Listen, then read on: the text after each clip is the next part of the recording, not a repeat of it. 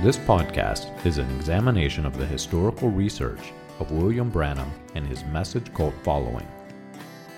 William Branham was a minister in the gambling town of Jeffersonville, Indiana, just across the river from Louisville, Kentucky, as early as 1933.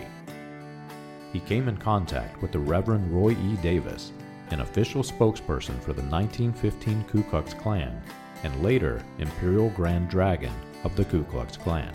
Davis introduced Branham to the Pentecostal faith and the art of faith healing, which would later be introduced into Branham's stage persona as he took his place among the evangelists in the post-World War II healing revival. Branham is credited by some as being a catalyst for the Latter Rain movement and Jim Jones of People's Temple. This podcast is not sympathetic to the views of the Ku Klux Klan that William Branham held, but it is disturbing and warrants research.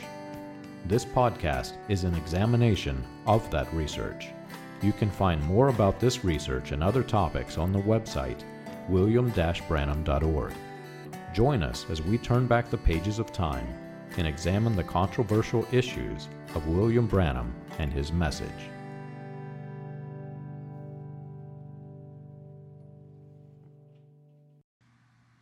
One of the most powerful strategies for any marketing firm has absolutely nothing to do with their own product.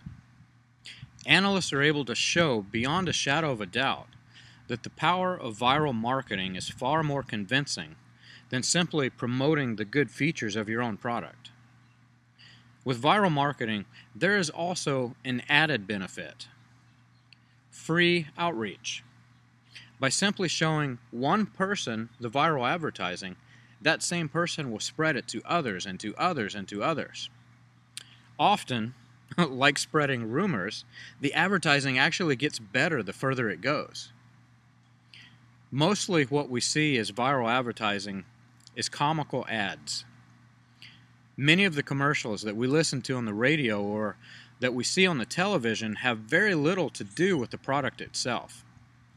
But they are captivating with their funny scripts or their situational comedy. But you see, this type of promotion is nothing new. And funny advertising is not the most powerful. Since Martin Luther's use of the newly invented printing methods, man has realized that religious material is very, very powerful and very wide-reaching. Were Martin Luther to have simply stood on a street corner promoting his message of Reformation, the Catholic Church would have likely shut him down. But what actually happened is much different. He succeeded through the power of many. And believe it or not, William Branham tried to employ this strategy. The recorded tapes were his newly invented media. The advertising, the content itself, was not self-promotion, at least until the latter part of his ministry. But the content, the media, the part of his ministry that he recorded on tape actually was pointing to himself. And like the many new viral ads of today, the message itself was not the full focus. Instead, like Martin Luther, the focus of the marketing campaign was to turn the hearts and minds against his competition, which in turn would bring self-promotion. And this was no small undertaking. When you're speaking to an audience of Christians, especially Reformed Christians, any marketing campaign to turn audience against the competition would fail. You see, God cannot be turned against God. So how could William Branham accomplish this great feat? This seems impossible. The solution is to turn the Christians against the fundamental beliefs of his competition. You might think that this would start with doctrinal beliefs or with hidden mysteries in the Bible or even the interpretation of Scripture, but William Branham was much, much smarter than that. He started at the very root of mankind. William Branham attacked beauty. The world that God created is very beautiful. From the mountains to the rivers and the streams, the sandy beaches with palm trees swaying in the wind, to the snow-capped Arctics. The world that God created, the one that William Branham called Satan's Eden, is absolutely stunning in beauty. David even mentions the beautiful splendor of the world all throughout his Psalms, especially when he's speaking of Mount Zion. Of Mount Zion, he says, "Beautiful in elevation is the joy of all the earth, Mount Zion in the far north, the city of the great king." Psalms 48:2. But William Branham started spreading viral advertising that the world we lived in, the one that he called Satan's Eden, was because Lucifer created it to be beautiful. He says this in 1950, "Remember, the beauty of the eye is what Satan does." What Satan does. He says, in the beginning, he says, way back in the beginning, he tried to make a better place than what Michael had. Now remember, he falsely taught that Michael the archangel was Jesus Christ. So it's kind of funny here. He says, he came way down into Cain. He tried to do the same thing, yet he offered God a sacrifice. He done the same thing that Abel did, but without the blood. True. That part is true. Had he left the first part of his nonsense off, this statement actually would make sense. But he says, remember, beauty of the eye is what Satan does. Many of you would argue that William Branham was speaking mostly about the women as he spread his gospel of ugliness, but his marketing campaign included slaughtering the beauty of women of the earth, but it also included Jesus Christ. I said Jesus Christ. William Branham promoted the idea that Jesus Christ was ugly. He says in 1950, Resurrection of Lazarus, he says, look at him. The Bible said there's no beauty that we should desire him. Little old, spindly-looking fellow, probably was skinny and bony, but I can see him pull his little self together and said, I'm the resurrection and life. Now, Branham is referring to Isaiah 53:2. But like many other scriptures that William Branham used, he's taking a single verse out of context and twisting its meaning to fit his own agenda, his own marketing. Isaiah is writing about the coming Messiah. And in context, if you read the whole thing, not just that little bit that William Branham snipped out, he says that Christ is going to slip in among the people. He's going to grow up as one of them. To show that Christ was going to slip in like this without being observed as the God that he is, Isaiah uses the example of a plant. He will grow up among the other plants, growing of the same root out of the dry ground. This plant, Christ, will not be any different than the other plants. It will not bear any flowers that the other plants do not bear. He says, For he grew up before him like a young plant and like a root out of dry ground. He had no form or majesty that we should look at him, and no beauty that we should desire him. He's nothing special. He's one of them. He grew up as a Jew, among Jews. Do we really think that it is not blasphemous to call the Christ a spindly-looking fellow? Ask yourselves this. If you were to stand up in your church and give your testimony and say, I believe that spindly-looking fellow saved me, would they not kick you out of the door of the place? Yet this is the man that everybody is following. 2 million people worldwide who calls Jesus Christ a spindly-looking fellow. And this is just one of the many insults that William Branham uses against Christ. Insults. It's almost like he's trying to start an argument with the Messiah himself. When he promoted the idea that God could not create anything beautiful, Branham also used subliminal messages embedded in this marketing campaign. Look at the title of the sermons. Read the titles, one by one, and tell me you don't see it. He would title his sermons with self-promoting names. Take this one, for instance, United Under One Head. And in the sermon in 1958 entitled United Under One Head, tell me that's not like John Alexander Dowie. William Branham says this: it was Satan's idea to create a better and more prettier kingdom than Michael's. Again, he refers to Michael as Jesus Christ. He says beauty was the downfall to begin with, and the devil has used that ever since. What a thing it is today to see that the kingdom of the devil is made so pretty, and a lot of people fall for it. And worse, the flower of Satan's beautiful kingdom, according to William Branham, is women. He says, 1964, in every life there is, the male is the prettiest of the race, except the human race. He says, take the bird, the cow, a bunch of cattle. Which is the prettiest, the old crumpled up horn cow or the big bull? Take a deer. Which is prettiest, the little doe or the buck? Take a bunch of elk. He goes on and on and on. He says, everything in the whole race, always the male is the prettiest, but the female to the human. Why? She caused the fall. He has directly argued with the Apostle Paul when he says that she, Eve, caused the fall. He says that Satan chose her right there. And then he says, and beauty is of the devil.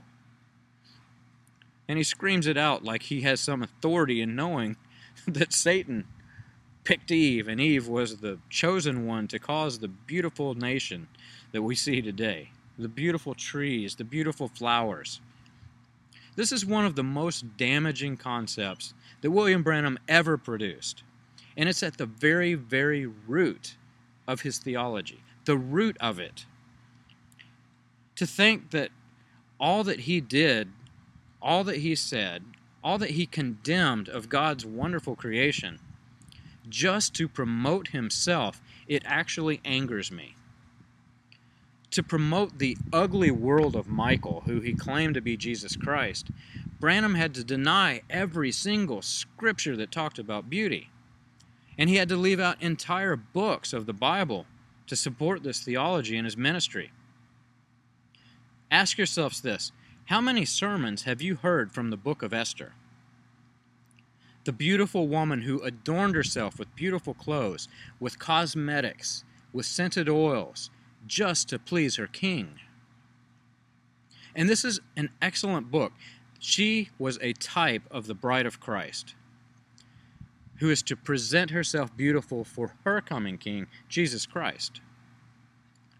Yet this type, this entire book, because it did not go along with his theology of ugliness, was almost completely left out of his entire message just for this marketing campaign. Even Abraham's Sarah was beautiful. Was she part of Satan's Eden? Genesis 12:11 says, when he was about to enter Egypt, he said to Sarah, his wife, I know that you are a woman beautiful in appearance. Is that the root of Michael the archangel who had the gospel of ugliness? Or was this the one that he says Lucifer, who created beauty? It just does not make sense. You have to leave out these portions of the Bible. Later on, the scripture says, when Abraham entered Egypt, the Egyptians saw that the woman was very beautiful. Genesis 29, it says that Rachel was beautiful, and not just her appearance. It specifically mentions her shape. She was an incredibly beautiful woman. It says Leah's eyes were weak, but Rachel was beautiful in form and appearance. And we can't forget David, who was so stunned by the beauty of Bathsheba. It was the bloodlines of David and Bathsheba that brought the Christ child. 2 Samuel 11 says, it happened late one afternoon when David arose from his couch and was walking on the roof of the king's house, that he saw from the roof a woman bathing, and the woman was very beautiful. Now, do you think David stood there on the roof house and beat his chest like this and says, beauty is of the devil? Or do you think he looked at Bathsheba and said, wow, that's a beautiful woman? All throughout the scriptures, we find that God's creation, men and women in it, and everything from the small bird to the great Mount Zion, it's all beautiful. We do not find beauty to be the root of all evil in the scriptures. If you read the scriptures for yourselves, you'll find that it's often pride and earthly possessions are the foundation to Satan's kingdom that is soon to fall. And Branham would often say that men were not as beautiful all throughout his marketing campaign, which is very, very strange when you consider what happened out in Prescott, Arizona. But even this is not true. Yes, to the eyes of other men, of course men should not look as beautiful, but what about to other women? Shouldn't they be attracted to the beauty of men? Or was Branham trying to promote a wonderful world of lesbianism? It is so unscriptural. The male and the female are all equal in God's sight. Even Moses, Paul says, at this time when Moses was born, he was beautiful in God's sight. Do you think Paul would have stood there and said, he was an ugly baby because that was a man? Had he been born a woman, seed of Satan, he would be a beautiful baby. No. Paul does not do this. Because Paul had no marketing campaign to try to unravel all the other teachings of all the other Christians. And using the beautiful things in the world to present yourself to be more beautiful is not an act of Satan like William Branham claimed.